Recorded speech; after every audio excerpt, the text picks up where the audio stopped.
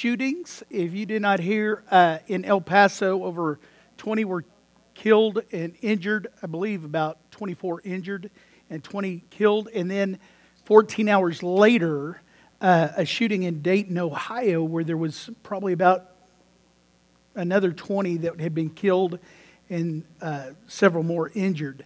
You know, we live in a world that is broken. This was not God's plan. When sin came into the world, sin and destruction followed. And I just want you to pray with me. Father, today we pray for the peace that God that we sang about, the peace that passes understanding. I pray that you would be with those families that have lost loved ones and those that have been injured, God, that healing, miraculously healings would take place in their bodies. God, that you would be with the people of those communities that are trying to make reason out of what happened.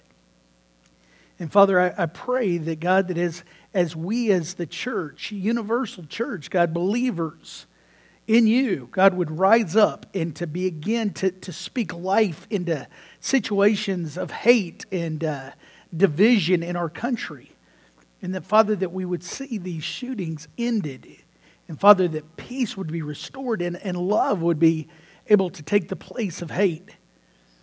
God, we come against the assignment now of the enemy on this country. Come on, church, agree with me. We come against the assignment of the devil, God, on this church and all of the things that we're doing. And Father, as the enemy comes against the things of your kingdom, God, Christians rise up and say, no, in the name of Jesus Christ. That God, that we are more than overcomers in this world. That's more than just our personal selves. But God, we are overcomers against the schemes of the enemy. And Father, we're setting up church right outside the gates of hell. And we're saying no more goes to hell without knowing the love of Jesus. Father, let us be known as world changers. In your name we pray. Amen. When we begin to realize that the power that is inside of us is the same power that raised Christ from the dead, there's something about knowing it, but there's a whole other thing about walking in it. Can I get anybody to agree with me on that? And you know, the Bible says that nothing can separate us from the love of God. Do you know the only thing that can separate you from the love of God? You. When you do not receive what God has for you. When you do not walk in the love of God and know that He has something in store for you, a future, and it's not to harm you, it's a good future. Then all of a sudden, that cloud of what if and fear, doubt, and unbelief begins to lift over us. This morning, I'm telling you right now, you know, all the things that our church can do together. And you know, if you've been a part of our church, we have put everything into creating an understanding of who we are, and that is in our identity. As a church, our desire, our hope is to create an atmosphere of a growing, loving relationship with God and each other.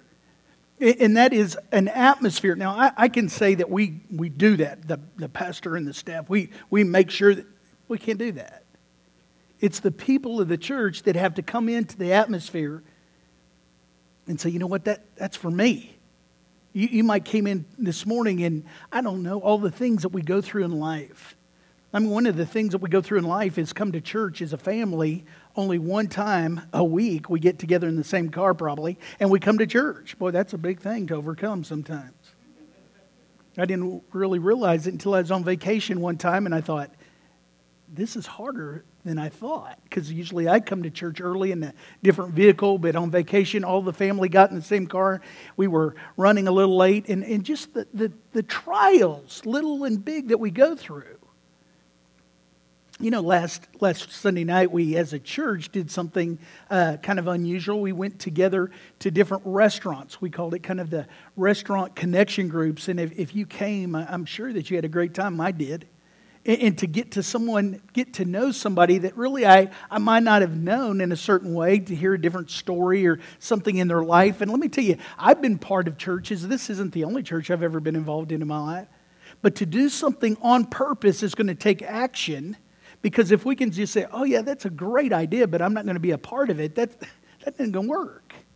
There's something that in the physical realm, that where we walk and talk and breathe and all that, we have to take action. Well, Pastor, I don't know. You know, sometimes I've been on a cruise, and if you've ever been on a cruise, they have kind of a way of eating the dinner meal. And if you've ever been on a cruise, you know that they give you a table assignment, and then you show up, and there's sometimes a table of 10 people.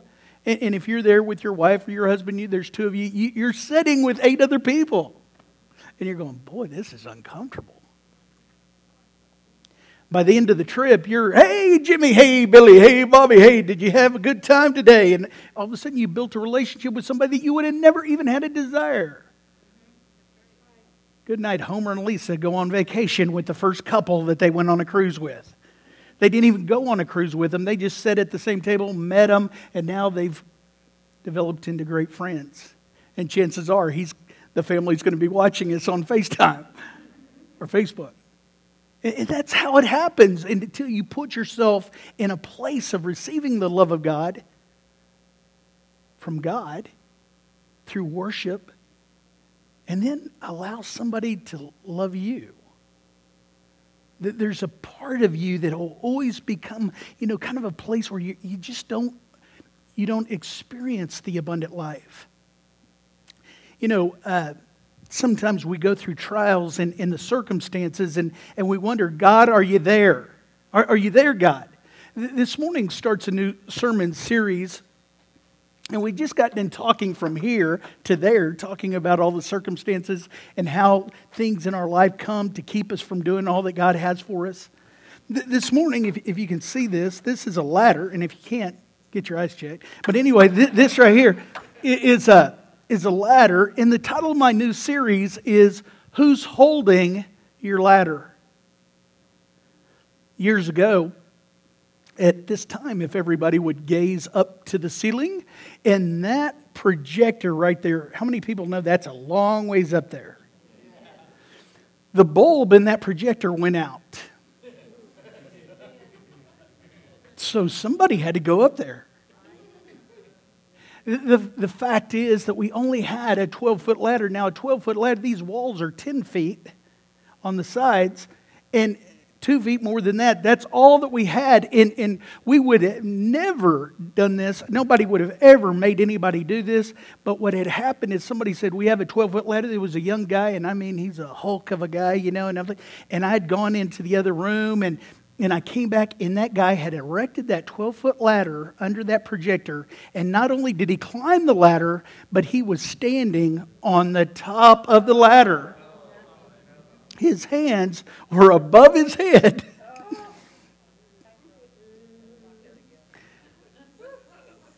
Now, when I came in, his stepfather was up here working on something, and he turns around. He goes, "What are you doing up there?" I said, "Shh." He changed it like nothing, and then came down. Now, this morning, can I see your hand if you would want to do that? Okay, Scott, Jeff, we got 2. All right, somebody write those names down.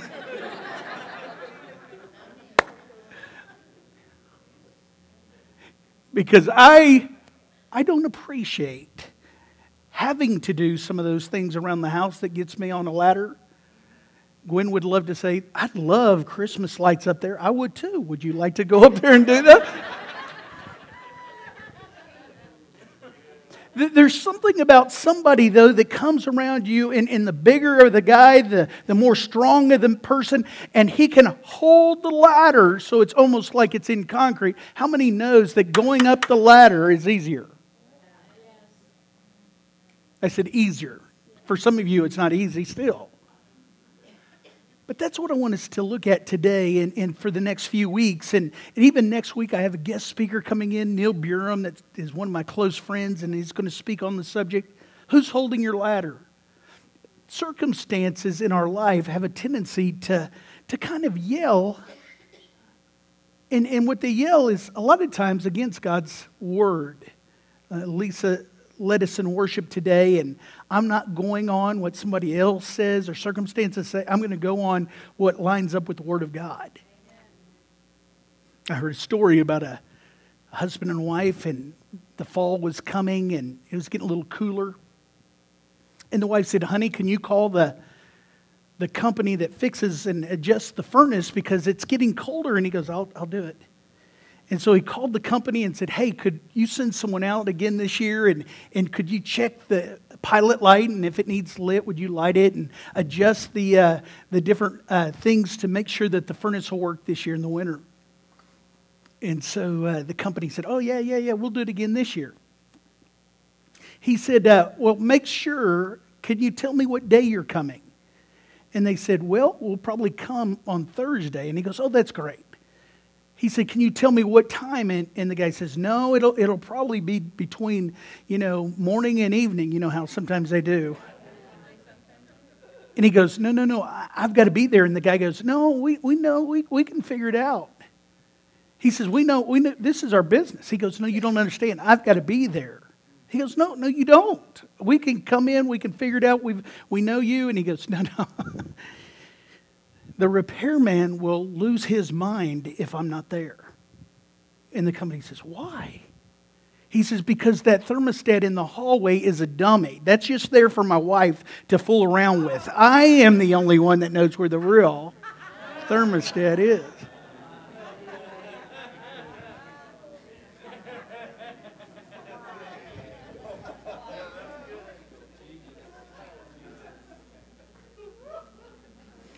Now, some of you husbands are going, oh, what a great idea.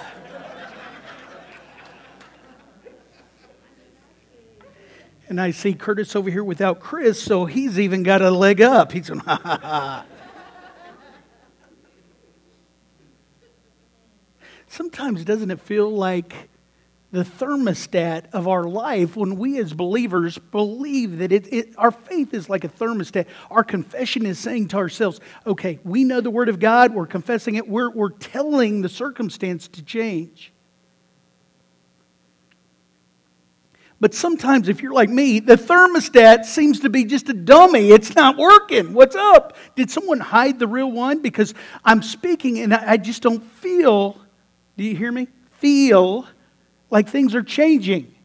And circumstances begin to speak to me. And as Lisa said earlier, and it's amazing how sometimes this all lines up, the noise just keeps getting louder. And sometimes we get to that place where we go, you know what? I have the promises of God. In Romans chapter 8, verse 28, I want you to look at that because this is going to be important for you to get. Some of us have heard this forever. It says this, we know that all things work together for good to them that love God, to them who are called according to His purpose. Are you with me on that? All things work together for us who are called according to His purpose, that are walking in the love of God. We're seeing that we know that all things work together for. It's not long after you become a Christian and put your faith in God that you go, God, I don't think that all things are working good for me. And it's all into our thinking that begins to build and build and build until we say, you know what, God, I don't even know if you're holding my ladder. I feel like I'm up here and it's kind of shaky and I put my trust in you, but I don't feel like things are happening. This morning, the good news is that you're here. We're going to talk about that.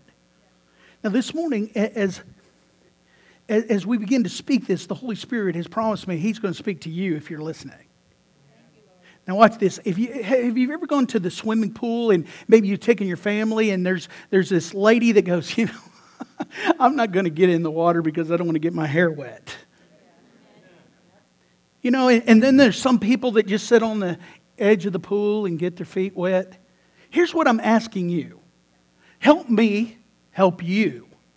Determine right now that you're going to get down into the middle of the pool and you're going to get all wet in this message. You're going to say, God, speak to me on this. Help me overcome some of these things that are happening in my life that it seems like the thermostat just doesn't work. I can get excited on Sunday, but man, let me tell you, Monday morning I'm thinking, what happened?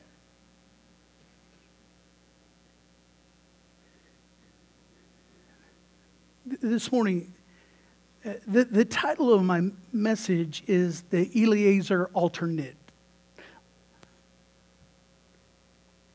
And you'll understand that in a minute because we're going to talk about Abram or Abraham. And if you'll look at Genesis chapter 15, here's where I want to start. I'll tell you that at this place, we're going to see our character, and he begins to have feelings of doubt, and they're going to lead to disappointment. Last week we talked about disappointment and how it can lead to bitterness. We're in a new series this morning, but I want you to see the transition of how when we begin to doubt, God's Word is working in our life, it can begin to lead to disappointment if we'll allow it. We do not want to allow that. Here's the backstory before we start. I'm going to call him Abraham, even though at this point in his life he's Abram. He doesn't have a new name yet of what God has given him.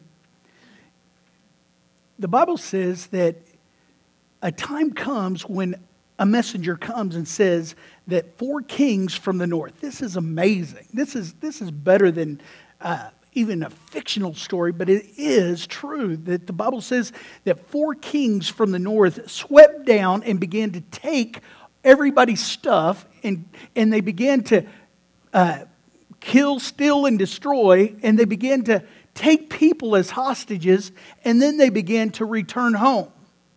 The word comes to Abram, your nephew Lot is part of this captive group of people that these 4 kings are taking with them. Abraham, as a believer in God, says, oh, no, they're not.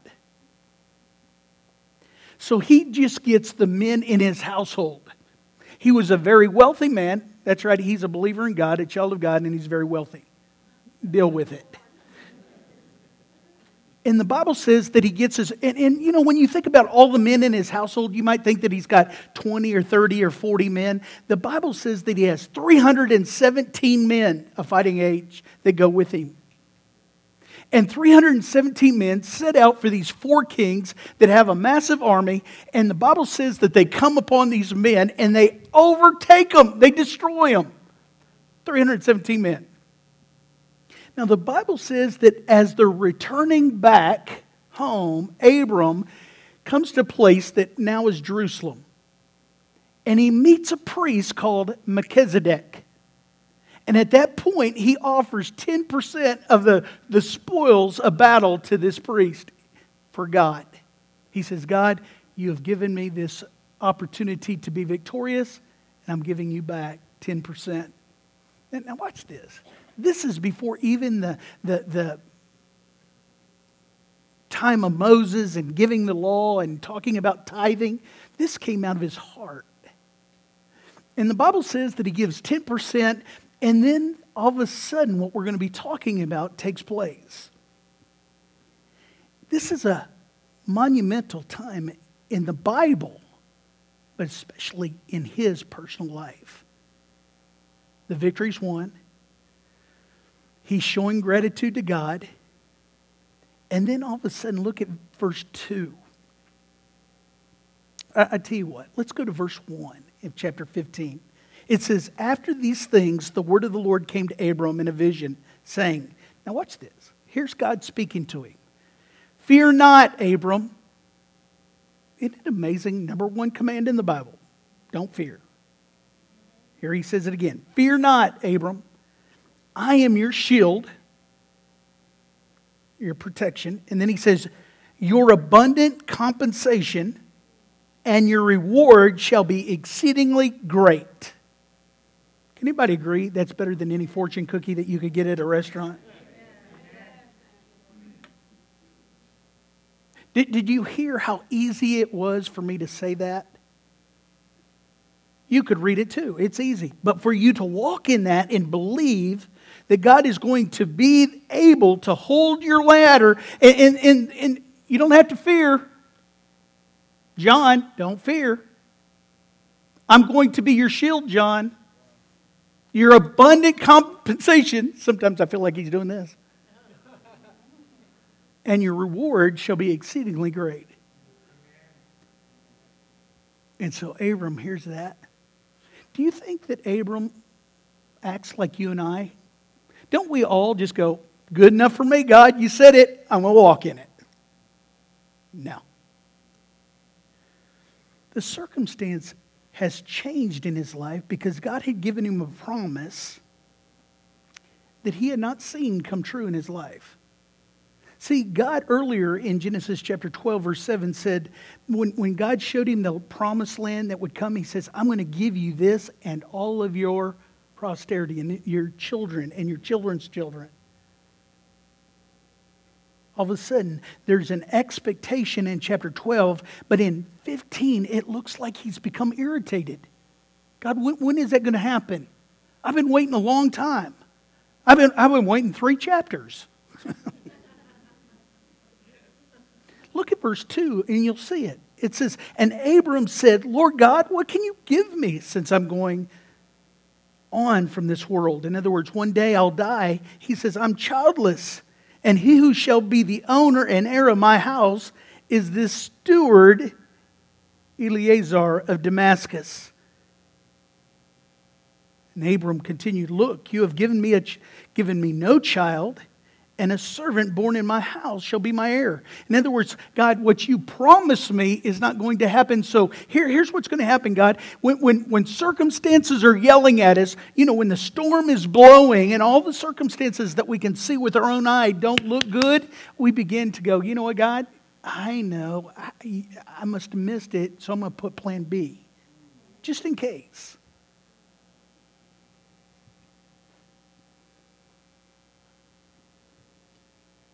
And to some extent, we forfeit the ability to watch God move on our behalf. Therefore, when we do not see God in our life moving on our behalf because we've always tried to shortcut, what happens is we begin to then never grow stronger in Him when we go through the next storm. In this time period, there was a law that somebody could take somebody in their household as a servant and actually make them the heir legally. But I want you to see this because here's, at this point when he's planning plan B, you have given me no children, so a servant in my own household will be my heir. Can I just speak to you a minute? And I want to speak because I believe that God told me there's people in here that are going through things in somewhat of a discontented spirit. And I'm saying this morning that there are sons and daughters here that are discontented where you're at, and you want to move against somebody in your life. Because of where you're at right now in your life, you're going, you know what, I got to make a move. You don't even know where the move is coming. You might want to say, I've got to divorce my wife. And see, some of us would go, oh no, that's horrible. Who's in here that like that? But the person that's feeling that knows. There's somebody here that says, my company never understood me and never is treating me right. I've got to leave that company.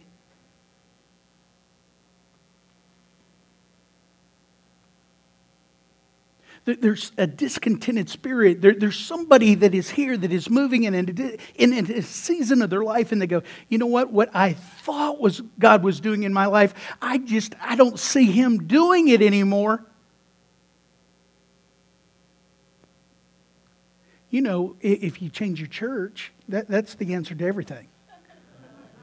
Because we know that if the president is wrong about everything, I don't care if you voted for Obama or Trump, you know that if you have a cold, it's their fault.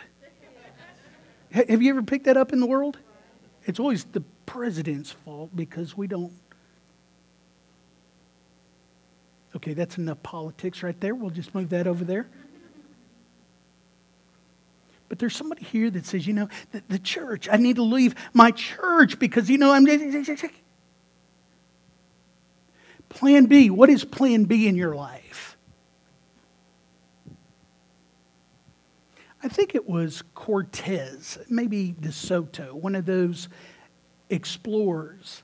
And he brought his group of soldiers over really to find gold. And when he landed and he started to defeat the Aztecs, he thought to himself, I know my men, and if times get tough, they're going to want to go back home. History tells us, you know what he did? He did a move that was just mind-blowing for all of his men. He ordered all the ships that brought him to this country to be burnt. There was no plan B. They had to go forward. And I'm speaking to you today in love, because if we do not allow God to take us through, if we're always pulling up, and especially in a church situation, you realize that in this situation as a church, it should be different than anywhere else in the world that you live and where you work. And here's what I mean by that, is when you realize that when you're growing and you pull yourself up, you're going to try to transplant yourself somewhere else. And if you're not aware of this, what happens is your root system gets very shallow.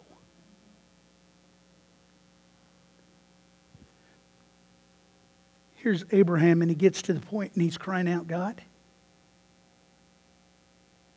you're not doing what you promised. Now, here's the second thing that I want you to see, because it's very important to where we're going, because what we're going to do in a few minutes is, if we're in a disappointment situation with a family member, a relationship of any kind, if we're in a place where we feel like God has not provided and we've been givers and we've done what the Word of God says over our life, and we feel like we're tired of being busted and disgusted and all that, we're disappointed. Maybe you're here today and you've had pain in your body. You say, God, I'm tired of having pain in my body. You said that you sent your word to heal our diseases. And we know his word is Jesus Christ. In the beginning was the Word, and the Word was with God, and the Word was God. God, my body hurts. What we're going to do is we're going to ask our prayer team to come up here. And if you're going through that time, whatever it might be, to come up for prayer, then what we're going to do is we're going to take the Lord's Supper. It's the covenant, and we're going to believe and confess it out of our mouth of what God has done for us. So watch this. Here's the second thing that I want you to see. Notice how God responds. He doesn't rebuke Abraham. He doesn't tell him, you have no right to question me on this. You can even see many times in Scripture, great men and women have times where they go, God, where am I at? If you read the Psalms, it doesn't take much to hear David's private words, that he probably never thought that a group of people down at the chapel 2019 is going to hear. But here's what he said. How long, O Lord? Anybody thought that? How long, O Lord, will you forget me forever? How long will you hide your face from me? How long must I wrestle with my thoughts and every day have sorrow in my heart? How long will my enemies triumph over me? If you look at the prophet Habakkuk, he says, how long, O Lord, must I call for help, but you do not listen, or cry out to help? Violence, but you do not save. These are men that we read about in the Word of God that have faith, but there's times in their life where they're going, you know what, God, I can't see it, I can't taste it, touch it, feel it. And the Bible says, then we walk by faith and not by sight. But it's so much easier when the circumstances are yelling, that's not true. You can see with your eyes, it's not true. There has to be something of a preconceived and a predetermined action before it even happens, or most of the time you'll listen to the noise. Pastor, you don't know what my husband is like to be around. You don't know what it is like to work down there at that place.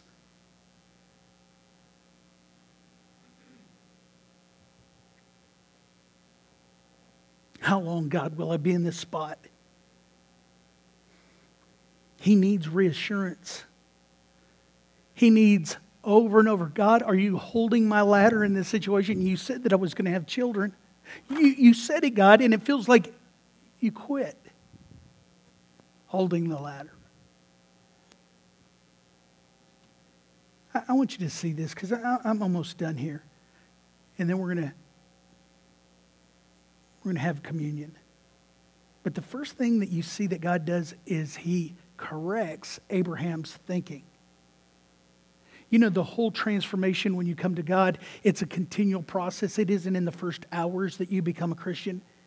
That the Word of God changes your thinking, and then when your thinking changes, it changes your emotions. Do you remember what it was before you were a Christian and you thought, you know, someone say boo and you're ready to fight, or boo and you're ready to flight? But the Word of God has given you stability. And then when our emotions changes because our thinking has changed, and then our choices change. It's amazing, isn't it? All of a sudden our choices are different than what it was just maybe a year ago because now we're walking with the Word of God. When our choices change, our habits, then our character and our destiny. Look at what God says. And this is probably, I would say, as far as part of my vision of what God has given John Miller. This is it right here. I love this passage. Verse 4 it says, "This man will not be your heir, but a son coming from your own body will be your heir." Listen.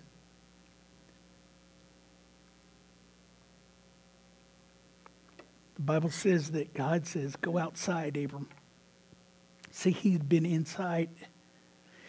And the Bible says, He says, look up at the heavens and count the stars, if indeed you can count them. Then He said to him, so shall your offspring be. This morning, some of us need to let the lid come off of our reduction of what we think God can do in our life. We begin to walk in a way of thinking that God can only do this in modern times, and we're not in the Old Testament. He's not going to heal the sick. He's not going to raise the dead. He's not going to provide that miracle in my relationship. Let me tell you, God is the same today as He was yesterday, and He will be tomorrow.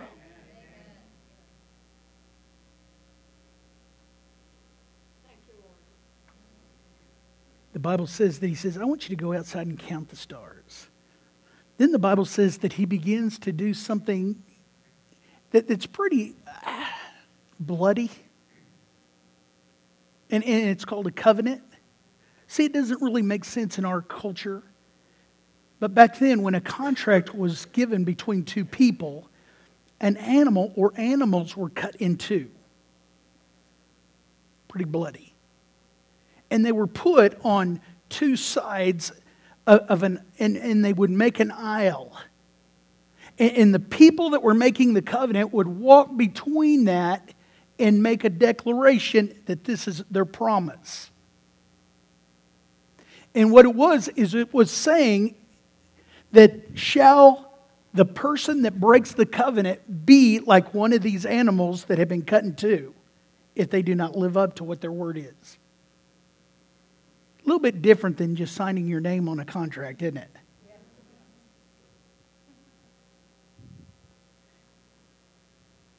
It's a powerful image, a reminding Abraham of what God's going to say over his life.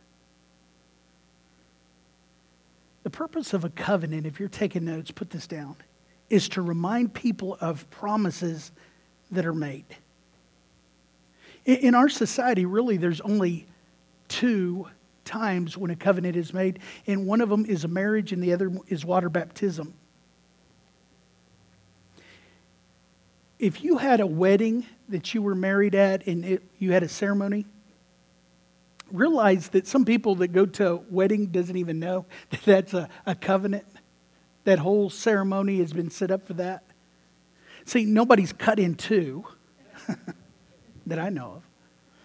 But if you've ever gone to a wedding, who sits on this side of the sanctuary? The groomsmen. Who sits on this side? The bride. Do you realize that when the ceremony starts, usually the two will come in, the bride and the groom will come in at different times, and a lot of times in this church, I've done it several times, the groom will even be over here with me in this office, sometimes all the groomsmen, and they'll come in and we'll march in. Boy, we look pretty good. And we march right here and we come and they stand all on this side, the groomsmen. Or they come in with the bridesmaid, they split and they go to their side. Anybody been here before? You saw that before in a wedding? And then, dun, dun, dun, dun, here comes in the bride and the groom is up here. And I've done it hundreds of times. And he's either down there or up here. And everybody's looking up here, but when the bride comes in, they go, forget him. And they look at it, well, he's going. She comes in by herself or with her father. The father gives to the groom. But at the end, what happens? Does she go running out and he runs over here? No. They go down through the aisle of both families that are witnessing the marriage covenant. Pretty cool. Some of you got, I got to go to a wedding now. I never realized that. It's the same thing with water baptism. When you become a believer, God has asked us to be baptized in water. Now, a lot of people think that that's just a symbol, that just to get wet. Let me tell you, it's more than that. Being baptized is being buried in the water and resurrected as Jesus. Now, let me give you a proof, because a lot of people are going, I don't know if I... Okay, Romans chapter 6, verse 1 says this, shall we go on sinning so that grace may increase? By no means. We died to sin. How can we live in it any longer? Now, watch this. Or don't you know that all of us who were baptized into Christ Jesus were baptized into his death? We were therefore buried with him through baptism in death, in order that just as Christ was raised from the dead through the glory of the Father, we too may live a new life.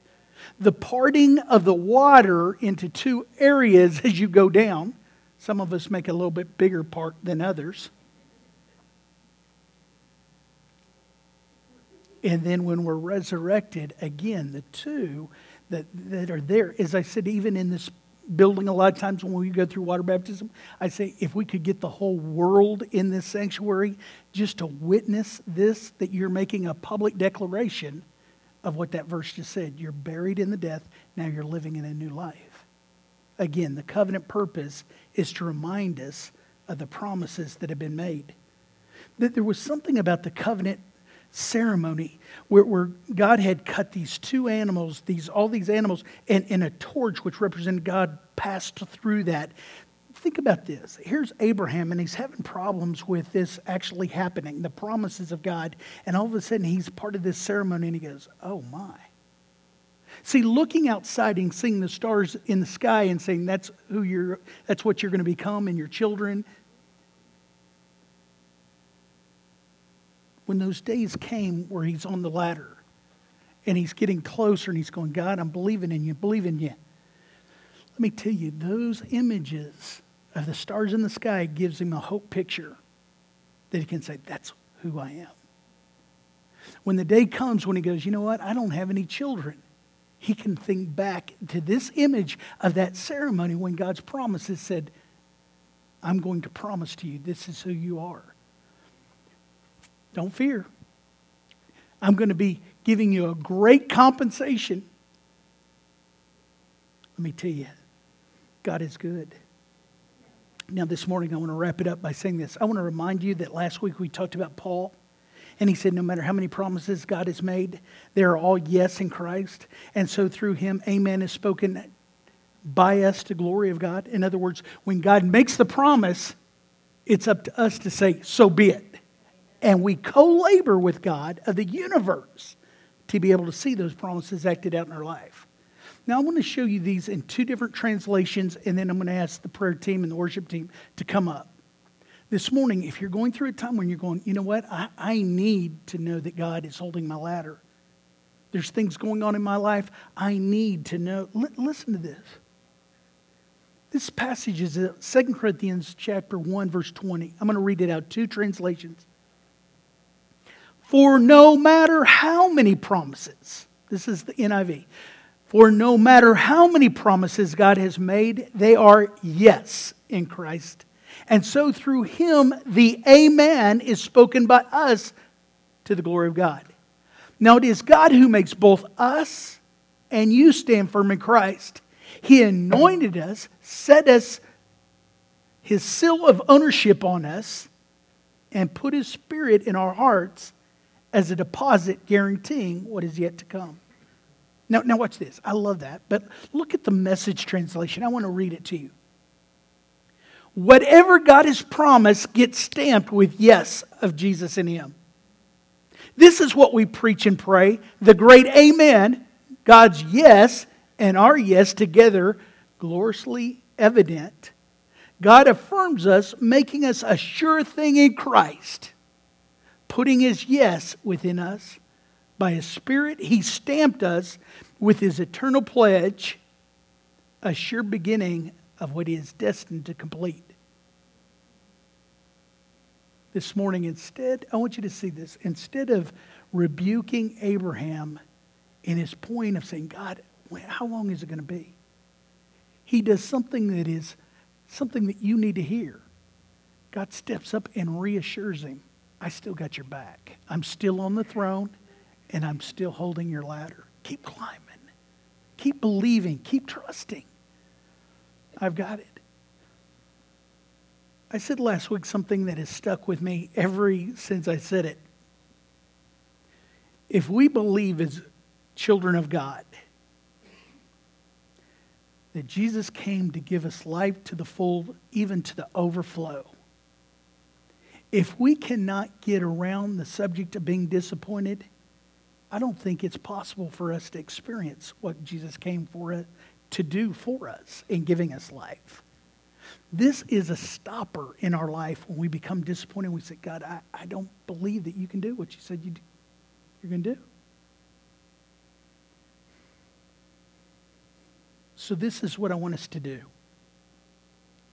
This morning, I want us to do what the Bible says and agree in prayer with one another. In James, it says, pray together, because the affectionate, fervent prayer of a righteous man avails much. It says that, we know that where 2 or 3 are gathered in my name, that's where I am.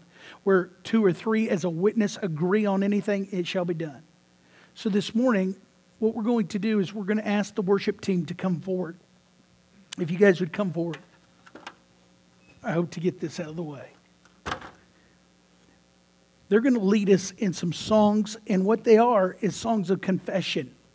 When you hear the words and you begin to sing them, I want you to sing them as of to God. And I hope you do that already, but I want you to hear yourself. Well, Pastor, I don't sing. Sing these. Speak them out. Begin to confess it. It is sweet to trust in Jesus. Whatever songs that we sing now. If you're going through disappointment in anything in your life and you say, God, I need freedom to move on, then I'm going to ask you to come to the front and just agree in prayer. Let me tell you, if you don't have faith to take a step to agree with one another, it's going to be hard for you to put your faith around God giving you a breakthrough. Then after that, we're going to all go into the ceremony of believing that the covenant through the communion of the body of Jesus and the blood of Jesus in the bread and the cup is for us. Let's worship. Prayer team, if you would just stand with me, everybody. The hardest part is going to be just taking the step. If I can have some of you come down that I've asked for prayer, that would pray with people.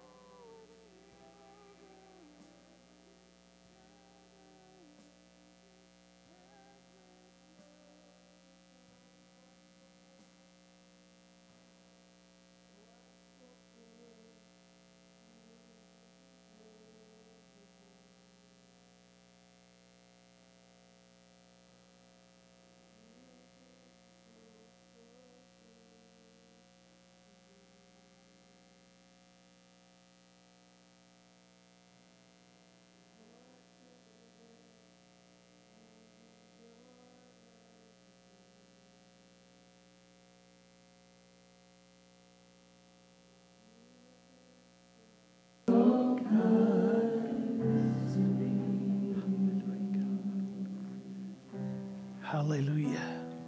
This morning, if you would, just have a seat. I'm going to have the ushers go ahead and begin to serve. This morning, we're taking action, physical, visible action, a belief.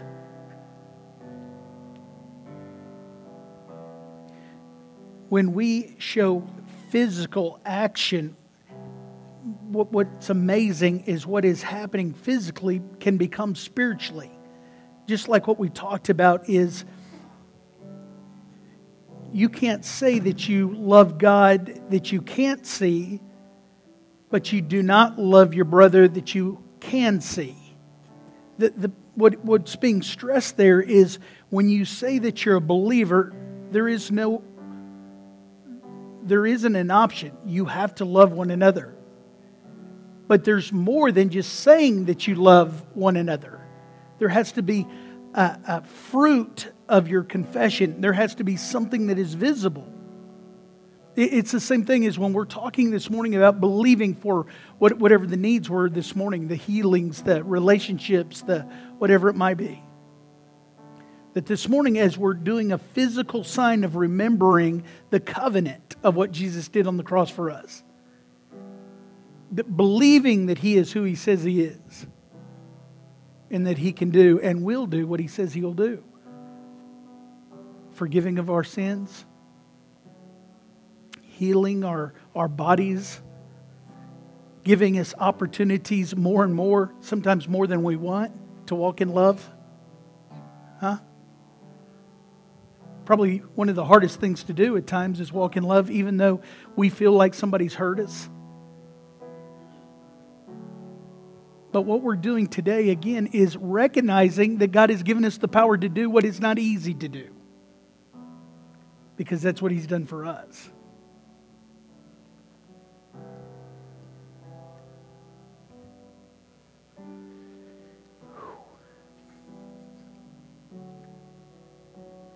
This morning, as the ushers are serving you, I'm going to ask, can we sing the song that says, I'm not going to...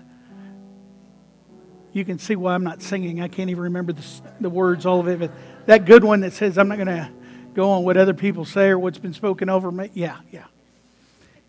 All right. Just where you are, let this be your confession. Stand on this.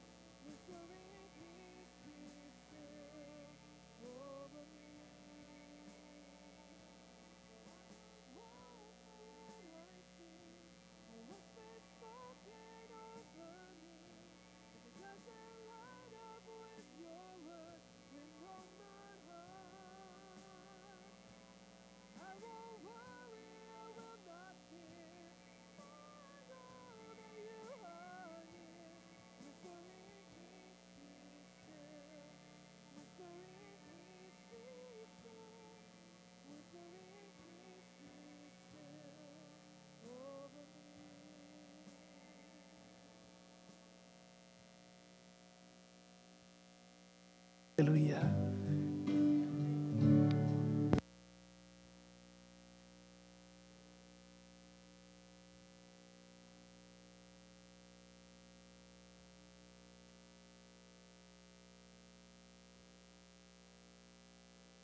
On now.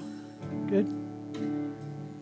This morning as we take the Lord's Supper, if you would, just hold the bread in your hand kind of up like I'm doing. This morning as we take the bread, which is, again, representing, and Jesus says when you do this, this is my flesh. In other words, this is representing in the covenant the torn flesh of Jesus. That if there's a healing in your body or somebody that we believe that by His stripes we are healed because of what Jesus did on the cross. And so many times as we confess that we make it personal, that we, as my friend Joe is dealing with cancer, that we say, by His stripes, Joe is healed. Cancer has to go. And this morning, if you're here and you have sickness in your body, that what we're doing is, again, just like God told Abraham, I want you to understand through this ceremony that you can remember what I've done for you. So when the circumstances get loud, and boy, if you've ever been in pain in your body, they can get very loud. But I want you to remember this, that I came and as they whipped me, I did it for you, that you would be healed in my name. When we take the bread, that we realize that we confess His promises over us, that we do not walk in defeat, that we do not walk in a spirit of false humility. Well, I'm never going to amount to... No. Because this is what Jesus says of us, that you're my sons and daughters. When we take the cup that represents the blood of Jesus, realize that what we're doing is in the cup, it gives us freedom over sin. That by His grace we are forgiven. That's what the cup is. But also, sometimes we have to be reminded that this is, again, the blood of Jesus that was given to us, that we are adopted into His family. He chose us before we chose Him. That through Him that we can experience favor. That Gwen and I, and you can too, you can take the Lord's Supper. It doesn't have to be at church. I know pastors that take it every day, which again reminds them over and over again, today that I'm walking by the blood of Jesus in the favor of Jesus.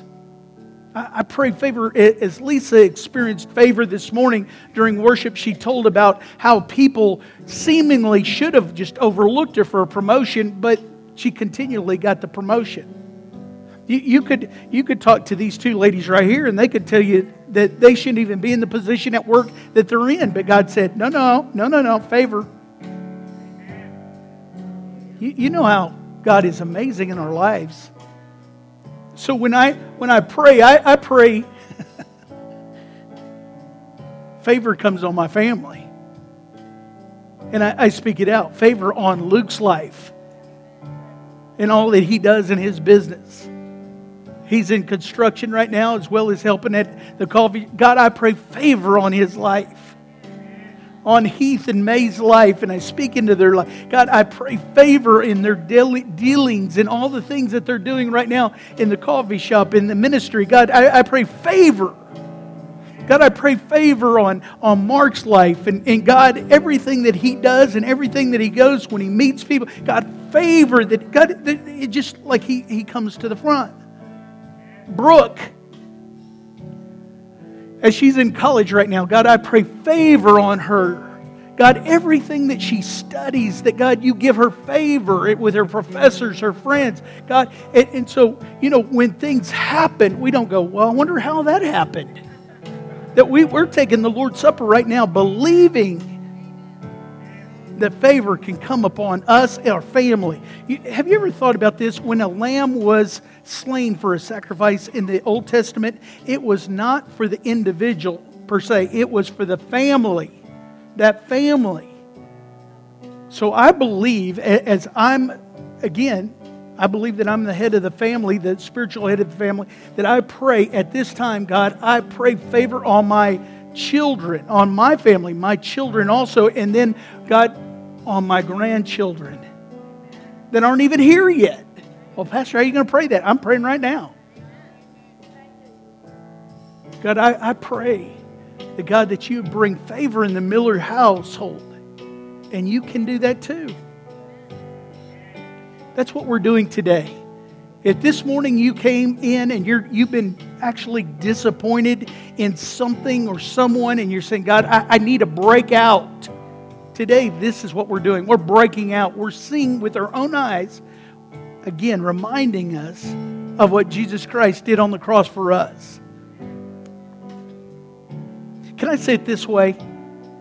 It's already in our account. It's up to you if you write a check on it. So this morning, let's take the bread that represents the body of Christ. Would you, again, if you need healing in your body, to confess it this morning?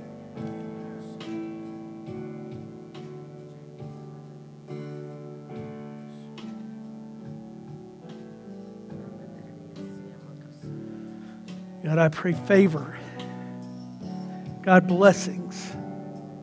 This morning, let's take the cup. Freedom in our life. Can you say freedom?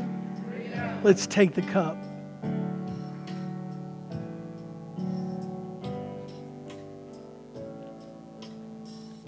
God, I pray for favor on the people of the chapel today. God, that we walk in the identity that you have for us. That, God, that we believe all things work together for those that are called according to your purpose. That, God, that we're called and we're walking in your purpose. So we believe by the promise of Jesus Christ that, God, all things are working for our good. When we leave this place, we begin to look long and expect for, God, how that's going to happen. God, when we go home, we're going to look for how it's going to happen. When we go to bed and wake up in the morning, we start our day off looking and longing and expecting, God, for your victory and your favor, your love, your unmatchless companionship in our life. God, when a door bell rings, God, we say, I wonder what good news is coming my way. When a phone rings, God, we say, I wonder what good news is coming my way. God, we begin to look for your favor on our life. We thank you for what you did on the cross for us. That, God, that we might walk in this freedom. In your wonderful name we pray. Amen.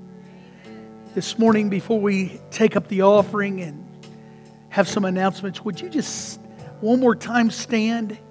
I know you might have to be seated in a minute, but I believe that we need to respond to what we just did and sing that song again. And can we just say, I don't care. I'm not going to walk in what's been spoken over me. I'm making a choice today that I'm going to determine to decide to walk in what the Word of God says for my life. Let's sing that song together. Hallelujah.